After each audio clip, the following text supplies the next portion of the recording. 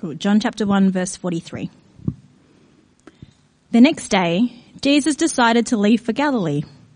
Finding Philip, he said to him, "Follow me." Philip, like Andrew and Peter, was from the town of Bethsaida. Philip found Nathanael and told him, "We have found the one Moses wrote about in the law and about whom the prophets also wrote, Jesus of Nazareth, the son of Joseph." "Nazareth? Can anything good come from there?" Nathanael asked. "Come and see," said Philip. When Jesus saw Nathanael approaching, he said to him, "Here truly is an Israelite in whom there is no deceit." "How do you know me?" Nathanael asked. Jesus answered, "I saw you while you were under the fig tree before Philip called you." Then Nathanael declared, "Rabbi, you are the Son of God. You are the King of Israel." Jesus said, "You believe because I saw you under the fig tree. You will see greater things than that." He then added, "Very truly I tell you, you will see heaven open and the angels of God ascending and descending on the Son of Man." Our second Bible reading is also in the book of John, but flick to the back of the book in chapter 20, and I'll be reading from verse 24 through to 31. Now Thomas, also known as Didymus, one of the 12, was not with the disciples when Jesus came. So the other disciples told him, "We have seen the Lord." But he said to them, "Unless I see the nail marks in his hands and put my finger where the nails were and put my hand into his side, I will not believe." A week later, his disciples were in the house again, and Thomas was with them. Though the doors were locked, Jesus came and stood among them and said, "Peace be with you." Then he said to Thomas, "Put your finger here. See my hands. Reach out your hand and put it into my side. Stop doubting and believe." Thomas said to him, "My Lord and my God." Then Jesus told him, "Because you have seen me, you have believed. Blessed are those who have not seen and yet have believed." Jesus performed many other signs in the presence of his disciples, which are not recorded in this book, but these are written that you may believe that Jesus is the Messiah, the Son of God, and that by believing you may have life in his name. Hey, have you ever Googled God before? Maybe. You don't have to answer it. Rhetorical question. Australians are a curious bunch, though, when it comes to God and spirituality. For example, in the COVID pandemic, the Google searches for prayer went up 40%. And then in 2021, we saw the census data. There is this huge rise now in spirituality and non-religion. So yes, a move away from traditional Christian values and thinking, but at the same time, there you go, there's still a belief in something else out there. So McCrindle did some research around the same time as the census. 58% of Australians believe in a higher power. 60% say they believe in miracles, and about 59% there's life after death. So we're curious in Australia. But we haven't really got clarity on who this other being is. And that's where today's big question comes in. If God showed himself to us, he'd be worth believing in. Or perhaps you'd like to reword it, and this is fine too. If I was God, I'd make myself much clearer. Maybe you've thought that. Maybe you're here today and you're wondering that yourself. And it's a great question, actually. Really, really good question. Australians love concrete facts, stories, relatable things that we can see, taste, and touch. So we're going to kick around this question today. And as we get off to a start, I would like you just to turn to the people around you to get us thinking. And you've got 2 minutes. I want you to ask the person this question. If you knew, what are we doing?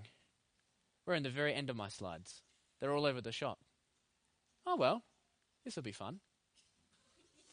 That's at the end of today's talk. Please talk about that. But at the start of the talk, I want you to ask the question, and I think you can get it. It's going to be fun. If you knew God would give you one answer to any question, and God sat next to you right now, and you said you got one chance, one question, whatever it could be, I will tell you point blank the answer. What would that question be? Okay? One question to God, direct answer. He will give it to you. Just 2 minutes. Talk to those around you, and I'll call you back in just a moment, just to get us thinking. So as we approach this big question today, thank you, by the way, for chatting. I know that I put you on the spot. There wasn't a lot of time. I'm sure you can think of other things as we go along. But here's what I want us to see as we begin. What if we aren't as self-aware and sure about this as we think? What we need to believe. What if God in his kindness knows you and me better than we know ourselves? And what if the sign that I think I need to believe is a little bit different to what God knows I need to believe? And that's where our Bible reading comes in from today. It's from the biography of Jesus' life, and Bible scholars often refer to the Gospel of John as the sign gospel. That is, John the author writes this about Jesus, recording all the signs he's done so that we could consider the claims of Jesus and who he is. And he says it in the very last verse up on the screen. These are written so that you may believe that Jesus is the Messiah and that he's the Son of God, and that by believing you may have life in his name. What does that mean? God is not playing a giant cosmic game of guess who. In fact, God's activity in the world can be divided into 3 helpful categories that we can know him. The first one is creation.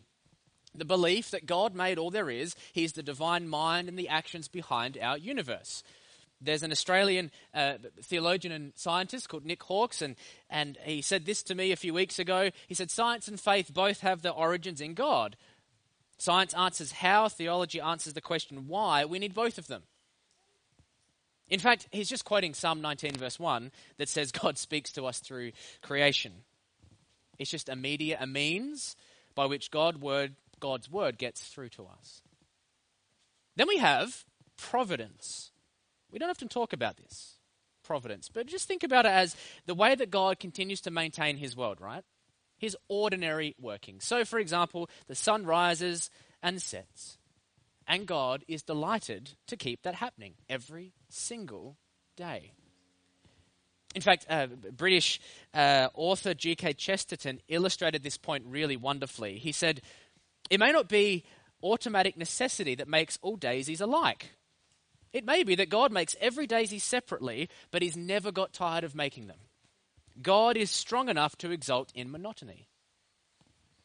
Or he's really just talking about Psalm 147, which talks about God's ability to maintain creation in the way he does.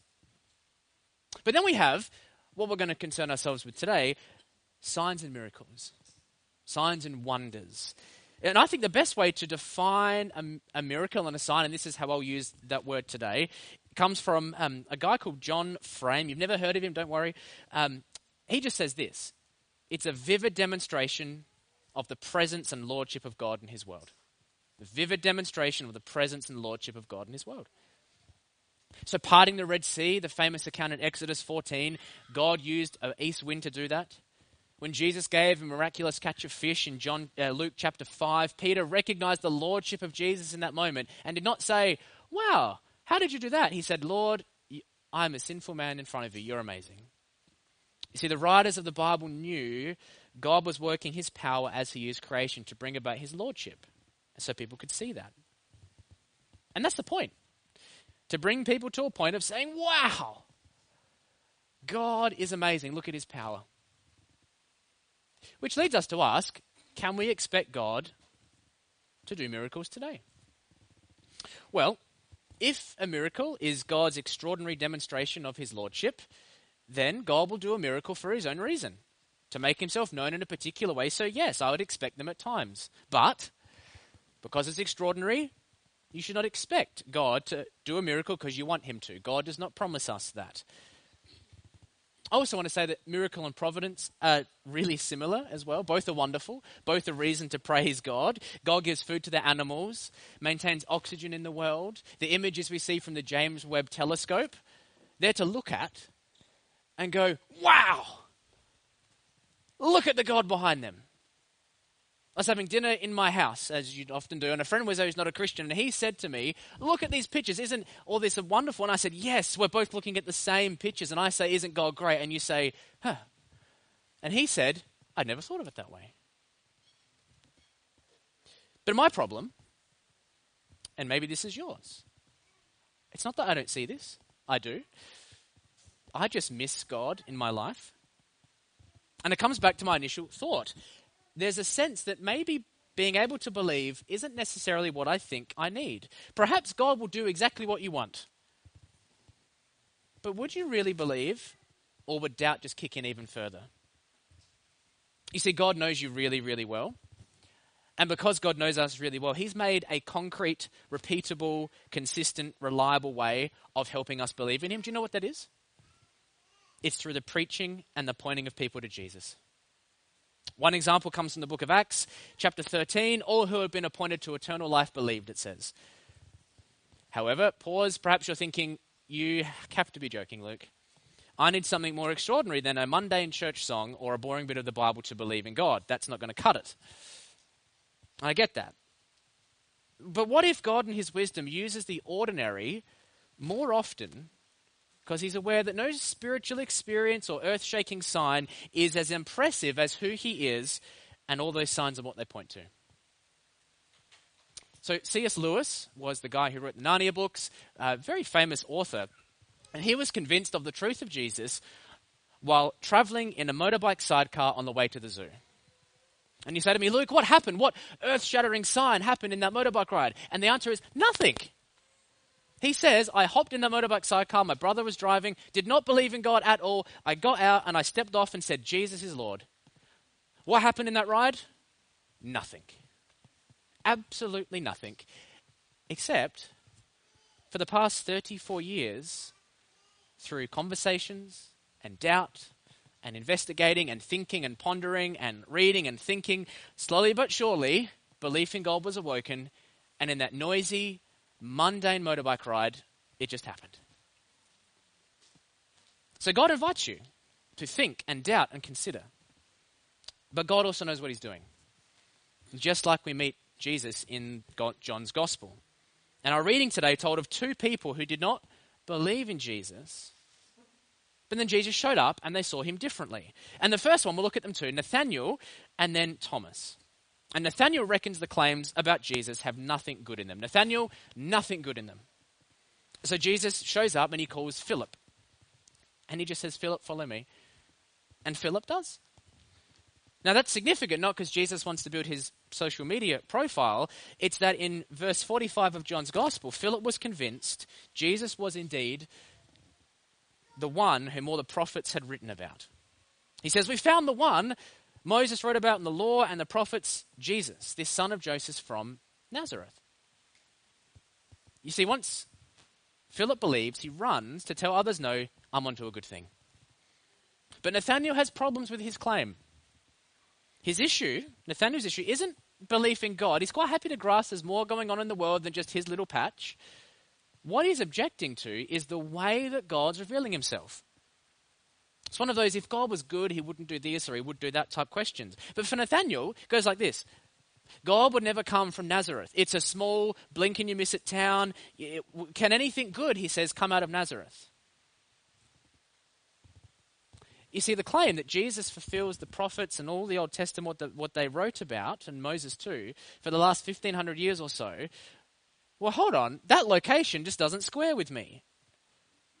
That's not what I want God to do. He shouldn't come from there if this is the Messiah. And maybe you're in a similar situation today. You don't like the way God has self-identified as Jesus. You look at his followers and think they're hypocrites. You don't like that Jesus is a male. You don't like that belief in him seems to do more harm than good, or that it's too absurd and irrelevant and even backwards to consider any claim and belief in God. And then Philip, upon hearing that, he's so great. He cracks out Genesis 1 and goes through the whole Old Testament. Oh, no, he doesn't actually. He just says, come and see. Come and see. Philip knows what Nathanael needs is to look at these claims for himself. He isn't sent on a mission to get Nathanael at this point. He's just convinced Jesus is really worth believing in. He tells Nathanael. But in all this, it's okay, because Jesus already knows about Nathanael. This skeptical, doubting Nathanael with a very low view on Jesus, not convinced, is anything good going to come from this? He walks up to Jesus now. And the first thing Jesus does is to compliment him.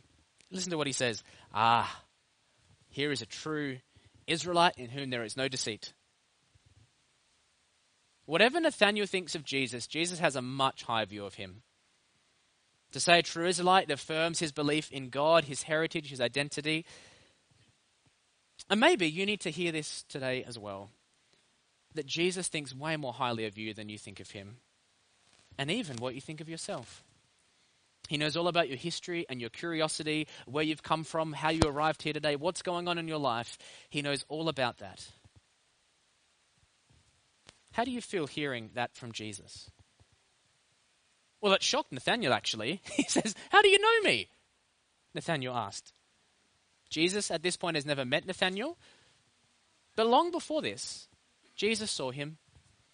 From before he was born to the moment he was under the fig tree and Philip found him.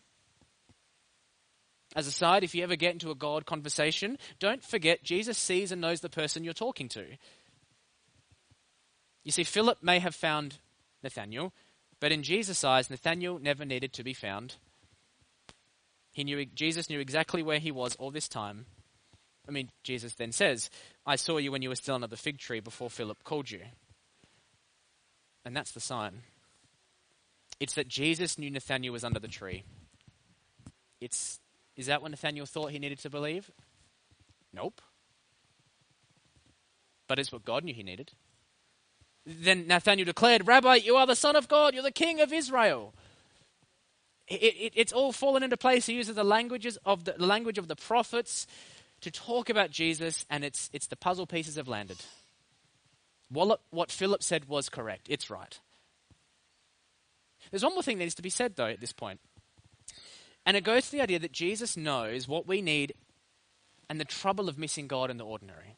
Listen to this caution in 50 and 51. Jesus says, "You believe because I told you I saw you under the tree.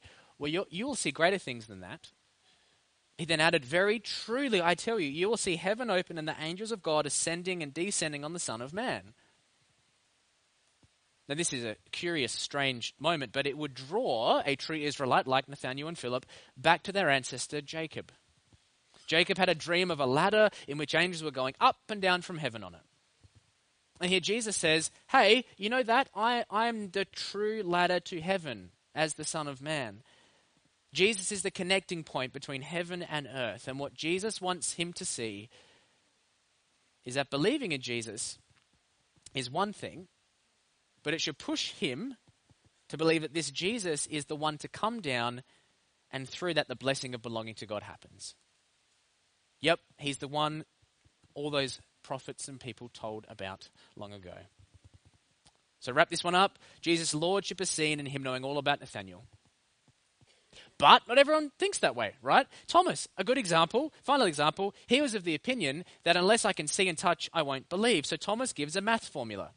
See plus touch equals belief, right? And I reckon most Aussies are Thomas.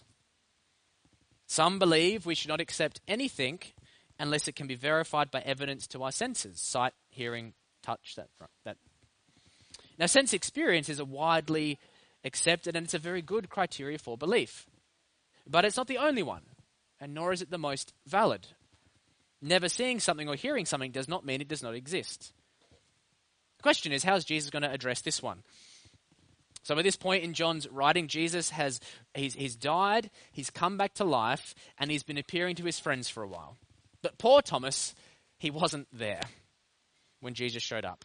Don't know why, but his friends tell him. He says, "We've seen the Lord." All the disciples. You see, objections to Jesus' resurrection aren't new.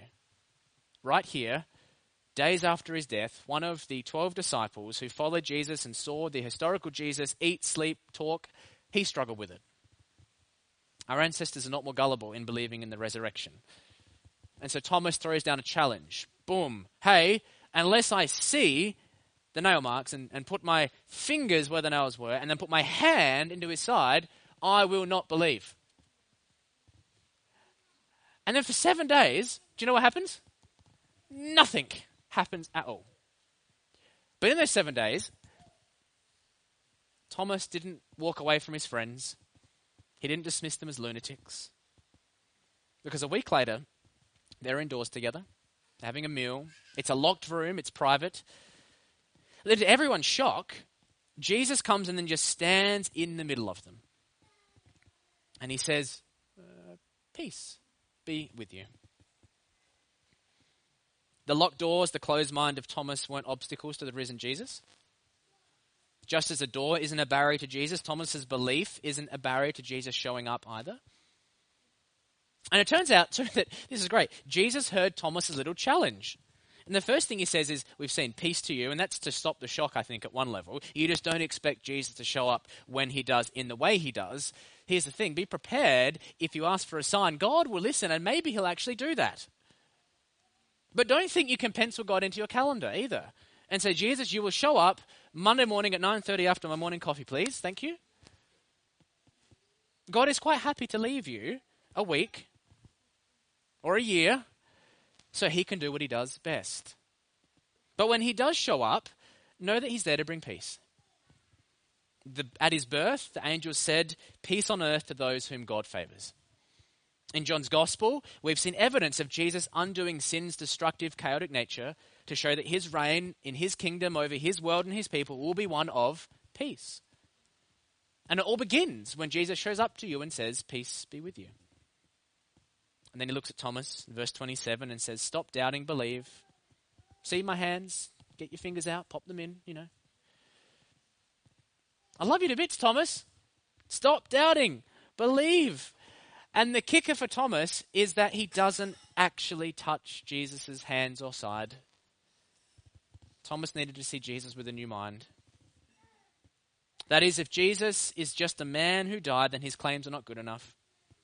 It'd be too much to expect salvation from a dead Savior. But when Thomas, like Nathanael, saw beyond just the man and realized God was there, he said, my Lord and my God. Now, they're just two examples of Jesus knowing the person and what they need to believe and being quite happy to bring them in their own way, in his own way, to belief in him. However, there's a group of people in this story we haven't looked at in both. And I'll finish looking at this person or these people, because while a few of you may be like Thomas and Nathanael, I know that lots of us are also like their friends. We really do want others to know and share the goodness of God in Jesus. We're convinced he's the best news. And it's these friends that are often the sign of God that people need. Notice simply the wisdom of the friends who got into conversations about God. What did they say? What did they do? We found Jesus. Come and see. The friends knew questioning and exploring and who Jesus is were important. Come and see for yourself. They heard the doubts, the challenges. They didn't try to answer them all at once. They didn't brush them off as insignificant or unimportant either. They simply let God be God and invited them to see Jesus for themselves. So, here's how a conversation may go Monday morning. You're at work, on the coffee run maybe, and something comes up on the news, and one of your friends at work says to you, these strange, weird Christians, if this belief in God's real, I need a sign. What do you say? Here's what you could say. It's on the screen. Hey, it's great you're thinking about God. I reckon if you look into the Jesus of the Bible, it might help you to get to know the God you're asking a sign from. Sometimes just realizing God exists is a great start. That could be helpful. Or someone might say, if I don't see proof, I'll never believe. I need proof. And you could say, well, maybe God will show up just the way you want in a little while. I can't say for sure. But until he does, would you like to explore some of the claims of Jesus in the Bible? Because it might be a great way to help you see when God does show up. And these sorts of questions that people have, they tell me that the McCrindle research is accurate, as is your friends, because we're addressing the top 3 or 4 big questions that they had as well. You see, there's a hunger to more of life, even in a post-Christian world, and that's why Jesus came. Jesus claims to be the all-satisfying bread of life, that he's aware of our questions and our doubts. And so friends, be sensitive to that. Understand how hard life can be. Invite people to consider the Jesus of the Bible for themselves. And know this, as you chat and as you listen, Jesus holds out a great promise and a great blessing to all of us today. Because after Thomas believes, Jesus says to him in verse 29, "Blessed are those who have not seen Jesus physically and yet believed." And that's true for each of us in this room. It's true Monday morning at work, or your gym friends on Wednesday night. And so to all of you here who are curious about this God and this Jesus, may I put this to you. What if the evidence you need to believe in God, the sign, has actually been the last 22 minutes? What if God has been reaching out to you, tapping you on the shoulder all your life, and you've never noticed? What if today was the day you said along with Thomas, "My Lord, my God," or Nathaniel, "You are the Son of God"? And if that's not you yet, and you're curious, great! We have a life course coming up, and you're welcome to come to that to explore this Jesus more. But here's the thing. We over coffee, now I think this question will be here. Aha, there you go. To wrap this up, to be in awe of God, to know that the God who is consistent, reliable, has revealed himself in Jesus, is at work in all of your lives, and each of you that know him will have stories to share about that. Share with someone over morning tea. What amazes you about this God? You know, the awe and wonder of Jesus. Let that be what's on your heart and mind as you leave here today, and share that with someone. What amazes you about God? What is it that just you love him to bits? It could be different tomorrow or today, whatever. Just share that. And if you don't have that awe and love of God, that's fine. Pray that ask someone to pray for you. "Oh, I don't have it. I know I should, but I don't. Help me. Pray." I'd love to pray for you too. So let's do that now as we close. A wonderful God, you are not silent. You're not playing a cosmic guessing game. You reveal yourself through creation, through providence, through signs and wonders, and most wonderfully, concretely, perfectly through Jesus the Christ. And so, Father, I pray each of us would be in awe and be filled with joy that you are a God who speaks and is real and alive, forgives and makes new. And that if we don't know you in that way, Lord, just help us grasp you just a little bit more today, and then again tomorrow and the day after. And then maybe we'd be like C.S. Lewis. We'd hop on the motorbike and we'd hop off, and suddenly we'd know Jesus is Lord. May you be given the glory. Amen.